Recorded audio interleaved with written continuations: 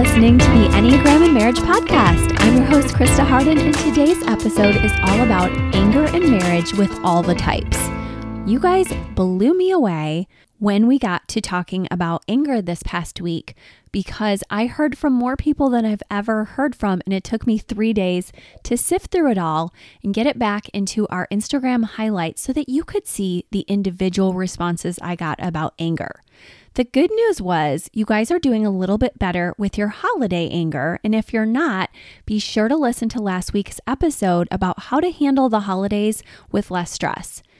But the bad news is a lot of us still have a lot of work to do on our anger, and that's life, right? But I want to encourage you that I have a lot of great tools for you today. We're going to go through anger in general in marriage, and then we're going to go type by type so you can get some actual tips for you and your spouse to leave with this week. Before we get to that, I want to tell you how excited I am that we are finished up with our Glow project. I am so thankful for it, happy for the support, and you are just ready for me to not be talking about it, but showing it to you. So this weekend, you're going to see, if you're listening week by week, that we are putting it out on sale. And if you use the code 5OFFGLOW, you are going to get $5 off your Glow booklet. And it's a pairing booklet for you and your spouse so that if you're looking for tips and tools and you're not doing coaching with somebody, or even if you are, there's a ton of questions that are very specific for you two to ask about your types together called your Afterglow. And then there's ways that you light up the world together. You see the theme, and you get to really talk about specific date nights, specific intimacy tips. You get to hear all about how you guys have sparks together, how you totally burn out together, and just all the ways that you light up the world together. So I hope you love it, and we will have it out for you this weekend. So visit enneagramandmarriage.com. So thankful. So let's get into our anger topic. Let's explore what's going on with anger in marriage. The first definition of anger I'm going to give you guys is right from the dictionary: a strong feeling of annoyance, displeasure, or hostility. The next definition is going a little bit deeper, and it's from a book that's really respected out there and was published in 2019, Habits for a Healthy Marriage by Ignatius Press, Richard Fitzgibbons, MD. And it's all about forgiveness reducing anger.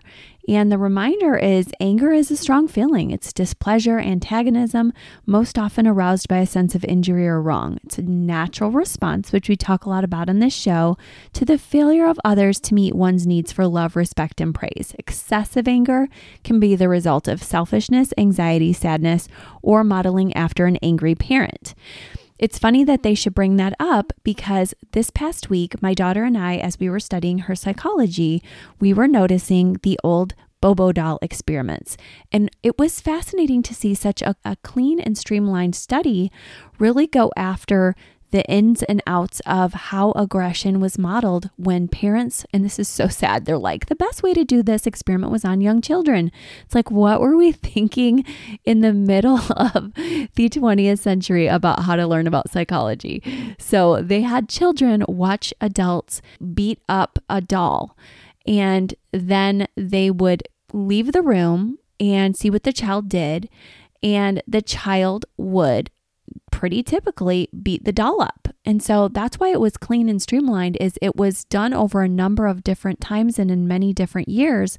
And so that's a really cool thing that Bandura gave us about anger and aggression. And of course, the opposite was true too when they saw somebody lovingly pair loving gestures with the doll, then they did the same. So I think that's a really good place for us to start. Is sometimes your spouse has trauma, and I'm not excusing it. I'm just letting you know that there's a root to it. And it's hard because anger comes up when there's conflicts in relationships, whether at home, school, work, community. And it can be daily for some people. We know we even have an anger triad in the Enneagram for 1s, 8s, and 9s. But all of us have a relationship to body at some point. Even though we have certain types that don't always relate, like 7s don't always relate to heart easily, and 2s don't always relate to thinking easily, everybody naturally does relate to body types. And even if not, we could find it in their wings or tri-type. It's a human response to stress. So you're not alone if you're struggling with anger. And I really wanted you to understand that it's natural, especially for those of you who don't want to admit that you get angry sometimes. But something that before Enneagram that was common knowledge to me because of my field was that anger is a secondary emotion. So I find that a fascinating pair with the Enneagram, where we realize some people have the instinct of anger first, but we can't leave it there. In other words, we need to understand that although anger is really important to acknowledge in our body work and in our body types especially, that is usually not what's at the root of what's going on. So for a 1, 8, or 9, for instance, if they're angry, it's not just because they're an angry person who likes to be angry. It's because they are quick to it because they have experienced that would be the most helpful defense mechanism when they're struggling. So for a 9 who's numbing out and finding themselves falling away from themselves or their world, that anger will alert them to, oh my gosh, you've been hurt many times over. It's time to wake up. Or for a 1 who feels that they've been working so hard, doggedly, now they can feel irritated, like, hey, something's wrong here. I need to tell my people that I can't do it all myself. And then with an 8, they experience it because maybe they've been hurt and oftentimes have said, I was vulnerable and somebody took advantage of me and my anger is what got me through it. So you can see that it's not as a starting point that these people just wanted to be angry people. It's that this has been a very helpful way for them to walk through the world. And I wanted to start there to give lots of grace. It's not something that we even choose. For instance, sometimes when I talk to 5 about the way they move away from grief, they'll tell me it really was never a choice. I want to be more present for the miscarriage or for the grief incident in our family. But long ago, before I was cognizant, I realized that emotions weren't that helpful. So this is the same thing we can say about anger, as they learned it was helpful in some ways. And yet we have to do something about it, because we know that when we have so much anger that we can become depressed if we're living with somebody like this, and we can increase their anxiety. And we can reduce their ability to trust us because they think, I don't know if I can trust you. You lose your temper a lot and you blow up at me and you're not respectful. And then we also know children of angry people also suffer harm, and they want to feel safe. They don't want to feel like, okay, my parents are out of control completely. They also will go to places like, is this my fault? And they may have IBS symptoms like irritable bowel, that in other words, or they may have psychological illnesses. So it's really important that you understand that not only does anger hurt you because you're not really getting to the root of things, sometimes it also hurts your family. And yes, I want you to understand we have reasons for it.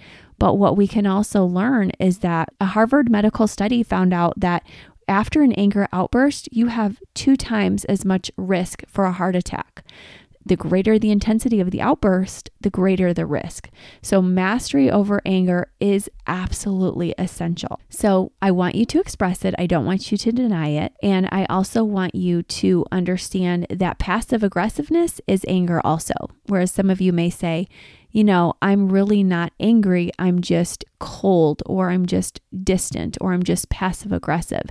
And that's not always true. You're usually, when you're feeling silent, cold treatments, acting irresponsibly, withholding affection, not expressing love, being deliberately sloppy or lack of care for the home and uncooperative, this is you saying, I am dealing with anger and I'm not forgiving. So forgiveness and expressing are 2 of the goals, and 8s honestly do this pretty well. So we'll talk more about types later, but forgiveness is so important.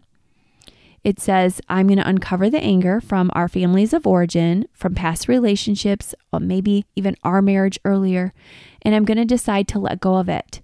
I'm not going to misdirect it at you guys. And it also chooses forgiveness, even when your anger has been aroused. So it's an important way for you to get back to yourself and get back to health is forgiveness therapy. And you don't have to go to a therapist, but you might need to if you can't do it on your own. If you say, gosh, I try every morning and I'm reciting the Lord's Prayer and I'm not doing my work, or it's taking me days, then consider getting a titration of your medicine. If you'd like to go the biological and chemical route, consider going to a therapist. You can go for EMDR work, which is trauma-based work, and it's done outpatient or even online now. Or you can just go for talk therapy. I know that's what my dad did a lot as an 8, and it was a really helpful place for him to work out those daily aggression issues that he had. Forgiveness can produce so many benefits too. Actually, there's been a lot of studies that tell us forgiveness enhances confidence and helps resolve feelings of sadness and anxiety and prevents you from continuing to have the same lack of trust issues or anger issues. So you might say, what in the world? How do I forgive when I'm angry? The first thing you do is you identify your experiences as kids, usually kids or earlier life, of being hurt by your parents and others. And just take a moment to say, who disappointed me? And try to understand your spouse and their parent relationships too. And then as you move forward, develop an awareness that your spouse's behaviors can be attributed to past emotional hurts from your parents or others. And so you're saying, I do this and my spouse does this. And it's pretty similar, right, to when your spouse says, you're acting just like your mother or father, but it's saying, hey, what was I supposed to do? Like the Bobo doll experiment, like, how was I supposed to do anything else? So it's just acknowledging that and saying, this was my place I learned, or maybe I learned on the playground. I have an 8 client who said that's where they learned. So it really depends on whatever your personality type. Don't just focus on body types here, whether you're a 2 or a 3 or a 1 or a 6. Do this work with me. Say, where did this all start out? How can we acknowledge this without shaming, without being rude, without saying it during an argument? But usually just looking at that past and understanding the present is affected by it leads to the realization that people do not usually deliberately inflict hurt. Even people who are deliberately cruel, though, have often suffered some sort of trauma. So after you guys really take in and acknowledge that self-knowledge and knowledge of the other, then you can start working on forgiveness. And I think that's when you really say, I'm not going to count this against you. I may have to build trust back because this was a very loud fight and you really lost it on me. But I get it that this is your past and I don't shame you, but we need to move forward with different conflict management techniques.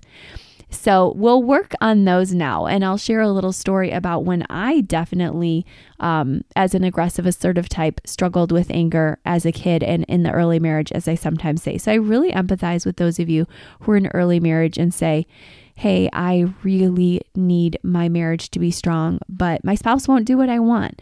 So I get it. I thought that would work. And if you're a 3 or an 8 with me, you probably did too, or a 7 like me. But when I was little, it started this way and I just kept it going. I did temper tantrums. And one time I remember being at church and there was a little girl I had brought to class with me and my mom and dad were the teachers. And that was really a special treat for me because they were, as I've mentioned on other podcasts, a lot older and usually didn't participate in anything. And so I felt safe to be at the church. I thought, my goodness, my parents are the teachers. What a treat.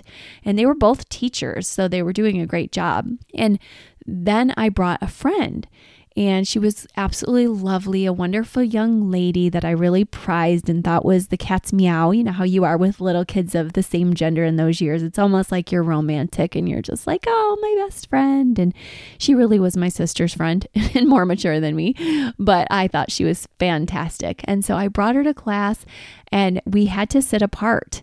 So I felt a little unsure of myself. I was very shy and I let her go sit somewhere else. What choice did I have, right? Even if I'm an assertive, aggressive stance, there's only 2 seats and they're in different spots. But then all of a sudden I saw her laughing and having a fun time with somebody else. And it just kept going on and on and on. And I knew this other girl had found the wonderful person that my friend was. And I just knew that she was going to take her. And I had a history of this happening. So I had already this horrible feeling arise. And I had that happen in preschool where somebody had said, you know, I know you like Lisa, but she's my best friend now. And I was like, shoot, this is going to happen again. So I got so mad and my 4 in me came out. And my daughter and I laugh about these times because we both both have a strong 4. And I was just so jealous. And even my 9 daughter has a fun, jealous memory like we laugh about now, but they're really hard in the moment, right? And we remember these stories and I want you to be thinking about your stories from when you were that age. So here I am about 4 or 5 now. And the teacher said, everybody draw a Bible story. And I was just so upset. And it was the teacher's helper, and my mom and dad were being careful to help other kids. And they said, Krista, what's going on? So finally I said, okay, I'm going to do this project. I need to do this. Clearly, I'm not going to get out of coloring. I don't feel like coloring, but I just put my crayon to work, and all I could do was draw red. And it was very hard for me to do that, but soon I found it soothing. And I remember her circling the table again and again and saying, wow, good job. And I really like the work you've all done, and talking to people. And then she would come to mine and pause. And then she said, what are you doing? And I'm just like, I'm mad, like if looks could kill. And so anyway, what really blessed me, and it's because I'm a 7, she did a reframe, and she said, you know what? She said, I see that you've drawn the Red Sea. Is that what you've drawn? This is a really good job of the Red Sea.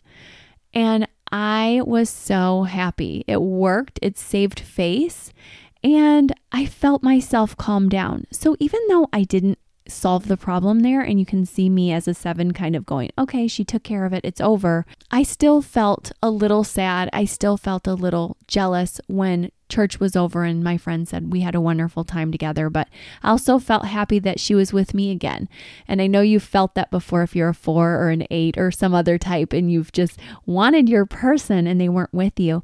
But sometimes it is helpful to say, I can do a reframe with myself, or I can distract myself. And so those were just funny stories, and I'll go through the types now, but I just crack up thinking about how that lady was really good at helping me to be human and not say you're shamed because you're angry, you have to go in the corner, or because you're angry, you're messed up. And she just let me be angry. She reframed it. She saved face for me.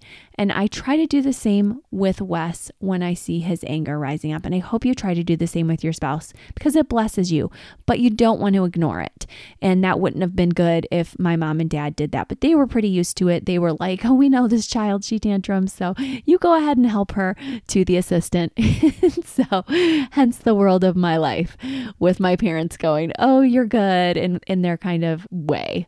So, and before we get to the 9 types experiencing anger, let's talk a tiny bit more about what forgiveness looks like, because we're not always going to be able to draw that Red Sea. We need to say, what can I do? Well, to start out, I love Lewis Smedes' forgiveness work. And he said, to forgive is to set a prisoner free and discover that the prisoner was you. Wow, that is very important for those of you who say, I do not like to forgive. So Lewis Smedes was a pioneer in forgiveness researcher and an author of more than 15 books. So he taught at Fuller Theological Seminary, and he just broke the mold when he said, if you wait for somebody else to apologize, you're leaving your future peace and happiness in the hands of the person who injured you in the first place. Let that just sink in. To wait is to leave your future peace and happiness in the hands of the person who injured you in the first place. Super important. Smedes also said that what we do is we go through the experience of being hurt, and then we go through that feeling of I've been through unfair pain. And then we go through, I'm this tiger snarling in the soul, he called it, when we feel like I'm angry and I don't want to forgive and I'm just rawr, like we're really hurting right there in that moment. And he says that we need that time of wrestling to wrestle with God and to think about human problems and to really say, this isn't perfect. I see it. It's real. But he's like, we need to use the F word here, forgiveness. And so he said, let's make it something we can talk about. And I think I'm really glad he did, because I still hear it sometimes. I can't forgive unless somebody is really asking for it. And that is just not true. Another way that I like that Lewis Smedes talks about forgiving when you're angry is when you forgive somebody, you slice away the wrong from the person who did it. You disengage that person from his hurtful act and you recreate him. And I think that's really important that you understand that it comes in stages, and it's not always that you can do that all at once, but that's the goal, right? To get here, we need 3 stages. We need to rediscover the humanity of the person who hurt us. Like I said, the other articles are talking about. We surrender our rights to get even, and then we revise our feelings toward the person we forgive. And that's something that's a choice. So I want to give you guys that reminder that you're not stuck or glued to a person who you're struggling with forgiving in terms of, I have to be angry with them. You really don't. What you really need to do is understand that forgiveness is a choice and you get to make it, and you're not going to be locked up anymore. And you're also giving them that choice to do something different next time. So even if you're like, I can't be married to this person, I can't do this, it's so important that you recognize the story goes so much deeper than where you've been taking it, so that you can really judge them less. So that's all to say. Anger is very natural. It's very normal. It's usually a secondary emotion. And there are important steps that will free you and your partner when you need to let go of anger. But let's talk about how each type can process their anger healthily now. So let's start with ones, and we'll say that knowing ones are in the body triad, the very first step they can take is to acknowledge that they're angry. You guys gave me so many responses to how each type gets angry. So I know I'm right with these things because you basically helped me with this episode so much. Thank you. And I just want to say the ones of you who have made progress are telling me that what you've learned to do is to speak out your anger as you go. So sometimes with one that's cleaning and saying, I'm really working hard to make sure we're neat for everybody, but I'm just going to say it. I'm struggling. I'm frustrated and I'm angry because maybe I worked all day and maybe you worked part of the day and I'm just frustrated. Now, the next step is probably different than you would expect ones. I don't want you to demand that your partner do the work because you're not understanding their side. Anyone married to one can tell you they work hard too, and that their partner doesn't always recognize that. But what I can tell you from not only living with a one, but for some reason having an inordinate amount of one clients, I can tell you they do have a superhero amount of energy. And even if they don't have it, they somehow manifest it by the grace of God. And they can do 12 or 14 hours of work, even often when they have illnesses. So they do feel like this pent up energy of, why am I the only one working? But really ones, I just want you to understand not everybody has that energy level, especially if you're married to a 5 or a 9. Yes, I want you to help them do hard things, but go ahead and get your anger out, but you don't have to get it out in a way that judges somebody else. You can say, I really wish you could help me more. I'm struggling. Don't say it as you need to, you don't help, you don't work. Just be honest. I'm angry and sad because I don't feel help. And not only the anger, but if you noticed, I used the word sadness, and that's a word that ones don't always say they have permission to use, but I want you to start using more. I don't want you to say I'm angry, angry, angry. Sometimes a one thinks, okay, I just learned I was angry and not just frustrated. Now my family just needs to hear how angry I am. And typically what they really need, if you want to get any kind of compassion or you really want to move your family, is they need to see your heart. They need to see your sadness, your anxiety, what's rising up underneath that the anger is covering. Then they will want to help you. Then they will run to help you.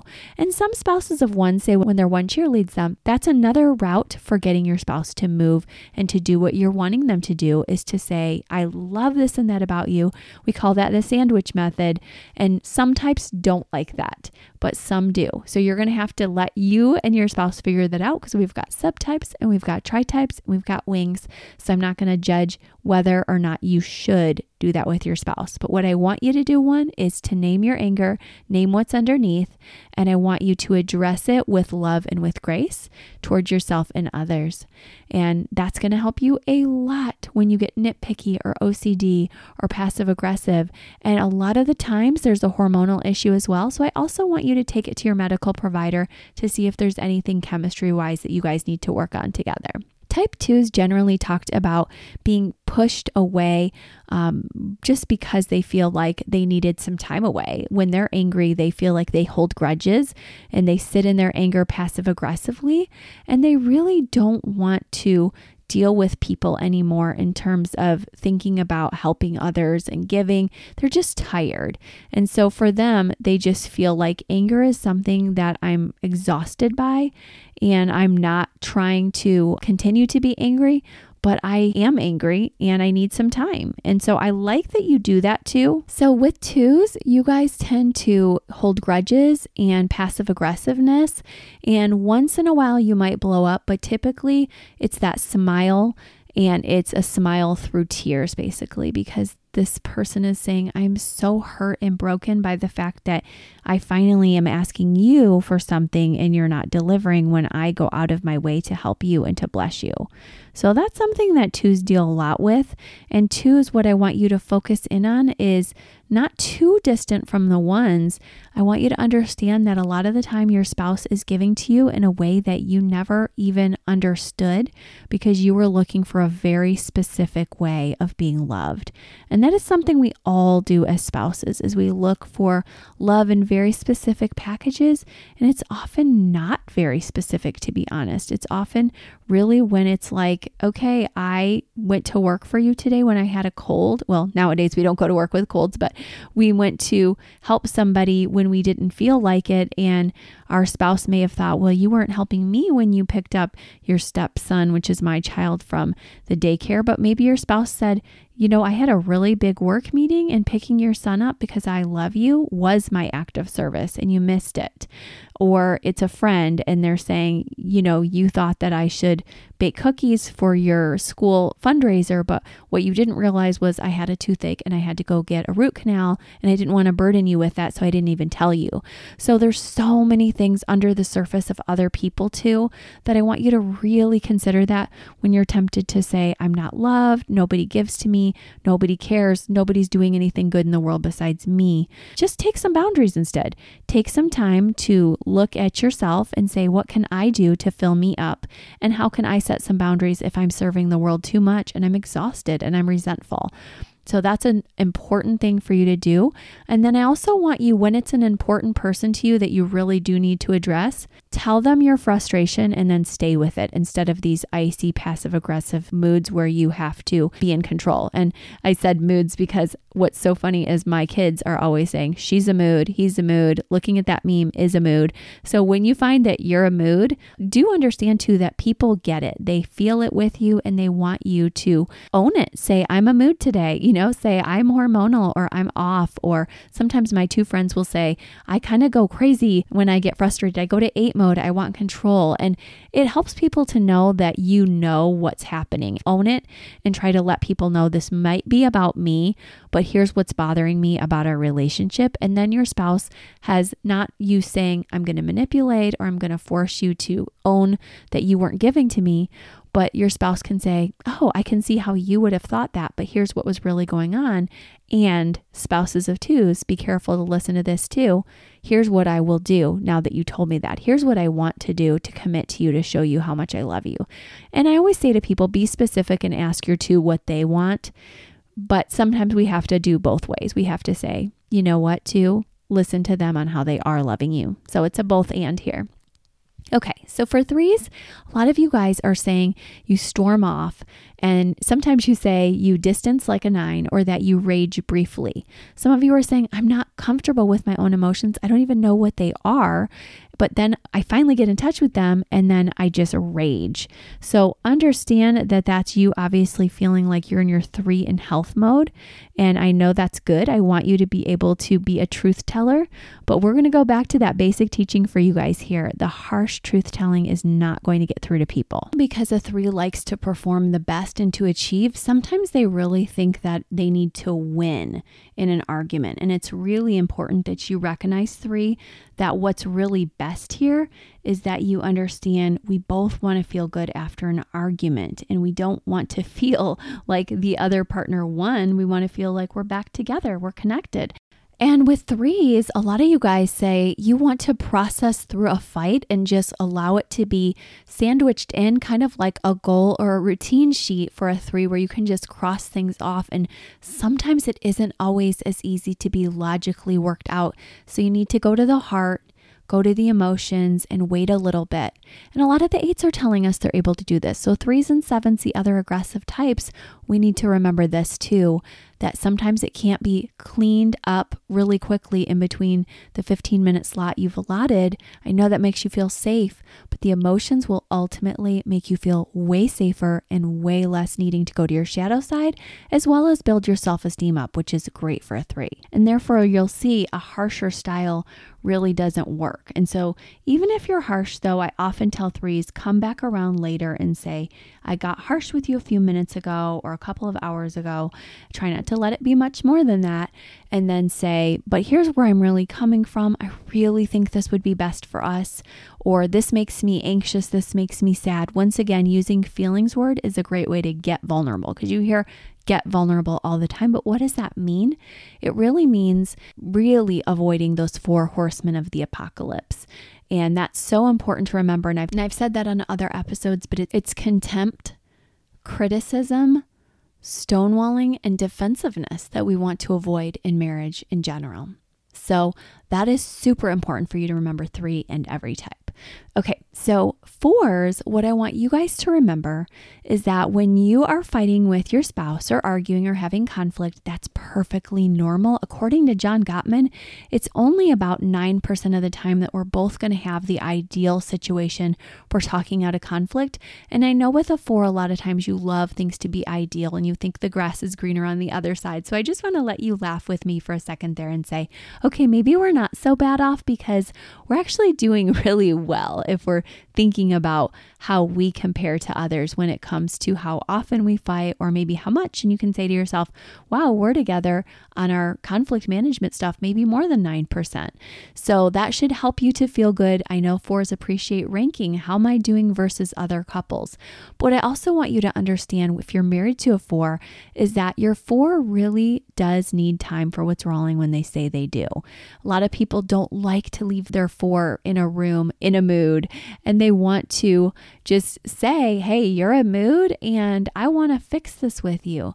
But that's something that us aggressive types really have to watch out for. And my daughter and I, Hannah, were on the Love Mother, Love Daughter podcast. And we were talking about that a couple months ago, how we really wanted to just say this is one of our hardest things as a four and as a seven, and as especially somebody also who has a four in my tri-type, that we can really hit each other the wrong way and both need some time to withdraw.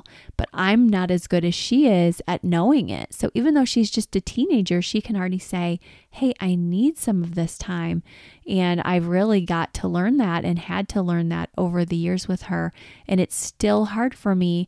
And I think that's something I can empathize with you who are married to a four, but it doesn't mean that just because it's hard that it's not worth doing. It's worth doing. You just have to keep learning how you can manage your emotions around your precious favored four. And everyone favors a four. Everybody looks to their four. I really work really hard that my other kids don't feel that my four is favored, because I feel she is in the world favored. We were actually laughing because the other day when we were studying, she was looking up her name meanings for something in literature, and Melody was too. And we noticed Hannah's name meant favored. And we were like, oh my gosh, like that's so unfair. But Hannah was basking in it as a four. And we're like, this is not fair, but we love you. So, but because sometimes our fours, we want them to be with us. We feel like when they're at peace and when they have joy, everything is right in the world. We'll work extra hard to spoil them. And we may also feel their instability. Like if my four isn't feeling okay, are they going to be okay? And we need to let them have their own coping style and their own coping tools for dealing with stress so that they don't become codependent on us and our emotional regulation for them. So really, if you're a four or married to a four or have one in your family, remember remember when they're angry, they need time to process it. And you can also say to your 4, you are special and beloved, even if you're feeling really bad right now. And I love you and I care about you. Those terms of endearment are so important because a lot of the time your 4 does the unhealthy one, not just their healthy one, but they get really critical about themselves and they think, maybe I am the worst person. So they need somebody to say, I'll give you space, but I'll validate you when you're ready to talk. So let's move on to 5s. I want to remind you that 5s really do get angry, but they typically will hide. And a lot of you guys told me that you will duck down, especially if provoked when you're not ready for a fight. You'll need time to process an email for a few days. You'll need time to process even a request from your spouse for a few days. Maybe you've even told them, approach me by email or text. And that's okay. That's not bad. It's just different from other types. So if you're married to a 5, understand that their energy level is lower than yours typically, so they don't feel comfortable getting overwhelmed and in a fight most of the time. And they can tuck away their emotions. So sometimes after a few days, they've even worked it out. And so you don't have to feel that if a 5 tells you it's worked out, that it isn't. I know I've had spouses, just like every type, but even 5 spouses will tell me, well, if it's really over, how come you brought it up later? And they say, well, I brought it up to be a logical example. So I have forgiven you, and you do need to let your spouse say it. If they've said they forgive, you do have to let them say that. You can't say, no, you didn't. That's up to them to say. But what your 5 can also tell you is that it's really important for you to give them that time and for you to let them know that you're not going to overwhelm them. If they say, I need a boundary, if they say, I need to be the one to decide whether I'm going to move forward or backwards or sideways or buy this or that gadget because it doesn't make me feel safe and good and right if I don't buy it or if I do buy it. It's not just competency with them. It's this too. It's needing that control because they feel like they've been overwhelmed and it could kill them even. You do need to give them that respect and understand that as partners, you're going to let them make some of these decisions that are affecting the way they feel and the way they feel safe particularly. You always want to honor that for somebody in the anxiety triad, because remember, that's how anxiety people move through the world, is safe versus unsafe versus the right and wrong of the body triad people versus the loved or unloved of the heart. So all of this is making sense, I'm sure, as you're listening to that. But love your 5s and let them lead where they need to for safety, and where they don't need to lead 5s, where you're not angry about things, let your partner lead so that they feel like you're not controlling them, because it can go both ways. 5 can, just like a 6, develop some paranoia. So it's super important that you let them be them too. Okay, thinking about 6, we know that when 6s get anxious, sometimes their anger arises. It's a way for them to feel control, not just the counterphobic 6, but that type 2 especially. Sometimes 6s feel like I may have a bit more control than I realize if I can get somebody else to buy my version of the story. And they don't feel any less than you or I do that their story is wrong. They're like, this is my experience and this is reality. But what we have to add is a ... for a 6 to that statement so that they understand that their spouse may not feel that talking about a problem right away or ad nauseum to their spouse is a good idea. Whereas they may say, it's not ad nauseum, it's only 5 minutes, 20 minutes, 1 hour. And I think that's really important that you understand some people don't want to talk about conflict at all, or they might be able to get it out in 5 minutes. So it's really important, 6, that you realize not everybody will have the capacity to talk through your worries or your issues to that length. And that may make their anger arise if you don't work at this and do some of your own journaling and body work to get things out and cut yourself off from your own research as your anger may be building up and saying, hey, look, I'm the only one who cares about my health or this impending doom or this crisis that's ahead. But if you say, you know what, though, since that's the case, I'm only going to give myself a few more minutes. I've done some good troubleshooting and I'm going to start relaxing because apparently my spouse is relaxing. And like we've said earlier, that unforgiveness might be eating you away and the anger might be eating you away when in reality, you want to move your spouse. But what I always try to tell you guys is spouses are not typically moved by us saying, I need you to move in a forceful or a nasty way. They're typically moved by us being humble, talking about our feelings, and we typically have to really be strategic in our moves. As we move on to talking about the 7, I want to let you guys know that something that as a 7, I've really enjoyed sharing with you guys lately who are my clients. If you met with me this past week, I really encouraged you to think about your relationships in terms of positive games. We all say we don't want our love to be a negative game, but it's okay to say, well, I do enjoy a game and I don't want to take it too seriously where everything we fight about or every time we have any little conflict, it has to be blown up huge. So I was encouraging you to pretend it's a game of chess. In a good way, I want you to think about yourself as one of the leading pieces. So the queen in this case can move all over the board and has lots of options. But the best chess or Mancala players or any game like that involves strategy. I used to love Stratego when I was little. My son loves Mancala. And then as you know, I talk a lot about chess because that's a family game. And my husband was playing it last weekend on our getaway. And it's really something that is okay to do if you're doing it for love, not if you're doing it to manipulate, but to say, I can be strategic in our marriage. I can say to myself, if I move this way or that way, I'm going to get a different response.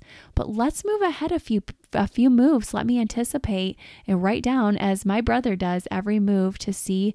I can't even say it, D3. I have no idea what they are. He's always writing them down, but you're really looking to see, where is my opponent probably going to move next? What are my options? And I'm already seeing my son do this, and I'm wondering, is this a male thing? But there's a lot of female chess players out there too. So I wanted to encourage my female wives this week, as well as the males, to play some healthy chess, to really think about how I can move ahead in my marriage and find the best routes and the best strategies to bring us both peace. So understand that delving through your anger and through your marriage is going to need several different times, several different games, the same opponent every time, but you're going to get to know how he or she plays, what are the weak moves, and you're not going to attack there and try to capture them. That is a difference, and that's where analogies always fall short. You're going to try to meet them and have a dance. So you're going to try to have a better experience. And you know what I'm going to say to you guys when you do a good job? I'm going to say, yes, queen. As my kids say, I love to say, yesy, queenie. And my husband's like, when is that phase going to be over? But I've already started using yes, king to him and my son. And now he really wants it to be over. But I'm like, hey, I know that guys are feeling offended that a lot of women have just, taken over the world. And so this is your opportunity. You guys can try to coin this new phrase. And he's just laughing at me. So, but yes, queens, to all of you who are working really, really hard on making sure that you are strategic in your marriage. And that's my gift and advice to 7s, because often we're the least strategic in our own relationships and the most quick to just jump in and to do something rash and to say, I want to do this, or I'm being selfish. I'm not remembering the other person. I'm basing everything off of my own anxiety and safety. And that's really not always the most important thing. We're to love others a little bit better than ourselves. We're also very important. But 7s, you guys have it flipped. You have to make sure you're loving others. So when you're thinking of your game of chess, don't just pounce. Don't try to win. Try to not knock people over in the process, but say, what would be really thoughtful about this next move I make with my kids, with the person who always seems to be the rook, moving just in these black and white types of scenarios. And you can have some fun with the analogy, or you can leave the board. But I do want you to make sure that you are thinking strategically in a new way, 7, so that you don't just play the same old routes and feel the same old frustrations come up. And that goes for everybody too. So important that you not only take a pause when your partner is wanting to talk things out, not yet, when they say not yet to an argument, but also to listen when your spouse is talking to you and to write out your spouse's uncomfortable feelings, and then pausing even to just compose your own coherent response. This is so important. And to give your spouse some space, you go self-regulate, you go work on you, and you make sure that you get your self-care. I know you're pretty good at that, 7. So just give your spouse some time. You can be productive. You don't have to just only get self-care, but you do need to give your partner some space. You're not the center of the world. That's so important. As you heard me share those kid examples, I had to learn that. My friend had other friends. That was important for my 7 and my 4 part. And that my parents let me temper tantrum. They were showing me you're not the center of the world and you're not going to get what you want all the time. And my husband had to learn that, to teach me that also early in marriage. And I had to teach him things too. So I don't want you to think 7s are terrible people who don't have any good gifts. But this is one of the things we have to learn is our anxiety does not take center stage. Okay, so 8s, what you guys do is you often will not just experience the big emotions like a 7 and not just pounce a little bit like the 7 does, but sometimes yours goes into the explosive anger. And that's where I want to remind you, if you need chemical attention, it's okay. If you've had trauma, it's very normal for you to say, okay, I'm going to take something medically where I don't have to have a heart attack one day if I'm that person who's having the explosions and increasing my risks of unhealthy high blood pressure, etc. So first, I want to start there with you guys. But I also want to say, if you're an 8 who's really good at doing your body work, then that's a great place for you, because some of you are going to say, no way, I don't want to do body work. What else? But for some, you're like, I don't want to take a medication if I don't have to. So you just do your body work and see if that can work for you, and take a brisk walk and try to make sure that you take some withdrawing time. And if you're married to an 8, when they withdraw, it's because they don't want to say anything bad. So don't provoke the bear. Do understand that your 8 feels like they've been sticking up for you this whole time, and you are not feeling to them like you're sticking up for them.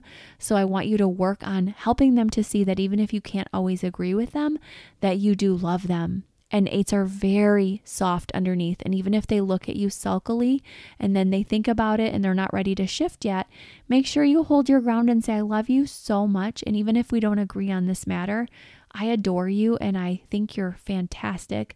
And it's not lip service. Don't say something that isn't true, but say to them what you mean, and say to them how much you love them and that you're willing to wait for them to calm down and you're not going to push them or provoke them. And let them know what you will do to make repairs with them, so that they're not trying to hold out a vengeance for you and they're not trying to hold you in unforgiveness, but that they're hearing you say, I want to make a bridge. I want to make a bridge back. I know you were angry with me. But with 8, I really want to remind you of those John Gottman tips. The 4 worst predictors of divorce are showing that nasty contempt that an 8 can show. And an 8 can also be logical, but very global as well, where they can say, this brought this old issue up for me, and I'm really mad at you again about an old issue. And their spouse can feel totally defeated. So that's where I don't want you using chess to wipe somebody else off the board. It's not your opponent, it's your family. I want you to stay with them, not just dogmatically lead them from the sidelines barking orders in an angry tone. I want you to jump in, be vulnerable, be soft, cry, hug, tell people you love them, say, I'm sorry. These are the things an 8 needs to do when their anger is out of control, as well as to maybe take meds, as well as to maybe learn meditation. Taking a walk around the block is another great idea, and it's a compromise if you're not a major workout person. But I love the ones who say, hey, I have the punching bag. I punch at it before I come in the house after work to get some of that steam off. I watch for my presence being huge and looming over the family. But then again, we love that about you 8s. You take care of us in beautiful ways. So celebrate all the good about yourselves too, not just your growth points. Lastly, I want to talk about 9s. When you guys get angry, and I think I heard more from 9s than any other type, so it was a great sample. I really want to recommend that you guys listen in closely to what's going on with the 9, because people are pretty clueless about what happens with a 9. Basically, your 9 is going in their turtle shell most of the time because they're merging with you. They're experiencing that love of neighbor, and they're recognizing that they don't want to bother you for their needs to be met. But then at some point, they feel resentful about it. and they wake up to it. And that's better than them falling asleep to it, frankly, because we don't want them to be obsolete. And they say, I'm so mad. And it takes several days sometimes. And then they're very angry. So when that happens, their spouse says, this was a few days ago. You're still thinking about that. I want to be heard desperately. Standing in and saying, I'm not going to be a skeptic. I'm going to have faith that you will hear me. And your 9 has to be able to hear you and love you too, of course, but they're pretty good at that. So I want you to take some time to love your 9. I don't want you to let them rage. I do want you to say, hey, this is really important. I see that you've been building up a lot, but I can't be raged at. I mean, if you think, hey, I'm an 8, I can be raged at, then so be it. But if you don't want to be raged at, then I suggest that you do talk to them about what they can do with their tone. And I know your kids don't want raging going, so please don't do that while they're around either way. But I do want you to make sure that with your 9, you do give them a voice. Don't say, stop it. Don't say, shut it off. And sometimes I even notice with a 9 in sleep patterns, because my 4 and my 9 have sleepovers a lot. And my son will not do this as much because he's also a kicker, but my 9 will kick in bed. And it makes me wonder, is this some of you 9s having aggression at night?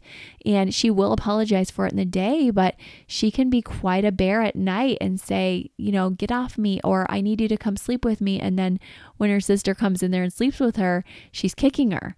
So you have to wonder, is this spouses or siblings doing this because they're frustrated?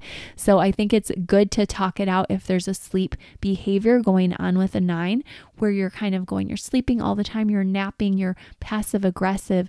This is a sign of anger like I read about earlier. And this is important for you to realize underneath the anger in the anger triad for this group, in the body group, is they have sadness. So ask your 9, why are you sad? And they'll probably say, I just don't feel like my voice matters that much. And I don't even know if it does. It's not really like a manipulative thing because they're like, maybe it doesn't. And so it's your job to say it really does. And I will work with you to compromise. I'm not going to bully you over anymore. And it's also your job, if your 9 finally gets the courage to speak out about something that feels ridiculously long to you, that you understand it's from a loving place. That's why they took so long. I think that will really help your compassion to grow when you realize this is actually very loving that they took so long because they were trying to be considerate and find the right time. So understand marriage is long. It doesn't always have to be dealt with the same day. But if you do sense a tension and one of the two of you is not ready to talk things out, what you can say is, I love you and ultimately I forgive you, because that's something I want to do every day. And the Lord's Prayer goes there with us every day. If we have a great model of prayer, that's it. And we say, I want to be forgiven and I offer forgiveness. I also know that there's some issues that need to be worked out so that we can find a place where we both feel safe and we both feel loved and we both feel honored. So you can say that in your prayer life with God, but you can also say that, and I do want you to also say that with your person so they know where your heart is coming from. And Wes and I are at that season of life now, and it's a lot better than when you're at that season where you're like, oh my gosh, I don't know how they're feeling about me. We're checked out, or I just know they rage and we don't really get to resolution. So it's nice in the meantime to say, hey, we haven't reached all of our resolutions and we still agree to disagree about some things. There's still some unsolvable conflicts, but we love each other and we know that we're just going to have different opinions. And the Enneagram really has helped all of us. I know the listeners and my own marriage and my own family to do this well together. So I'm really thankful for it. I know you are too. So I'll share some of the notes about the articles for the anger episode here. And I want to encourage you in your holiday shopping to go check out our merch, but also to be ready for the Glow booklets this weekend. And I'm so thankful that Elena is going to be joining me to talk about our Glow next week. So thinking about that Glow and how you guys as a couple with your specific pairings really bless each other. And then she and Michael Shahan are going to be on the following week to talk about that some more. So looking forward to that with you guys.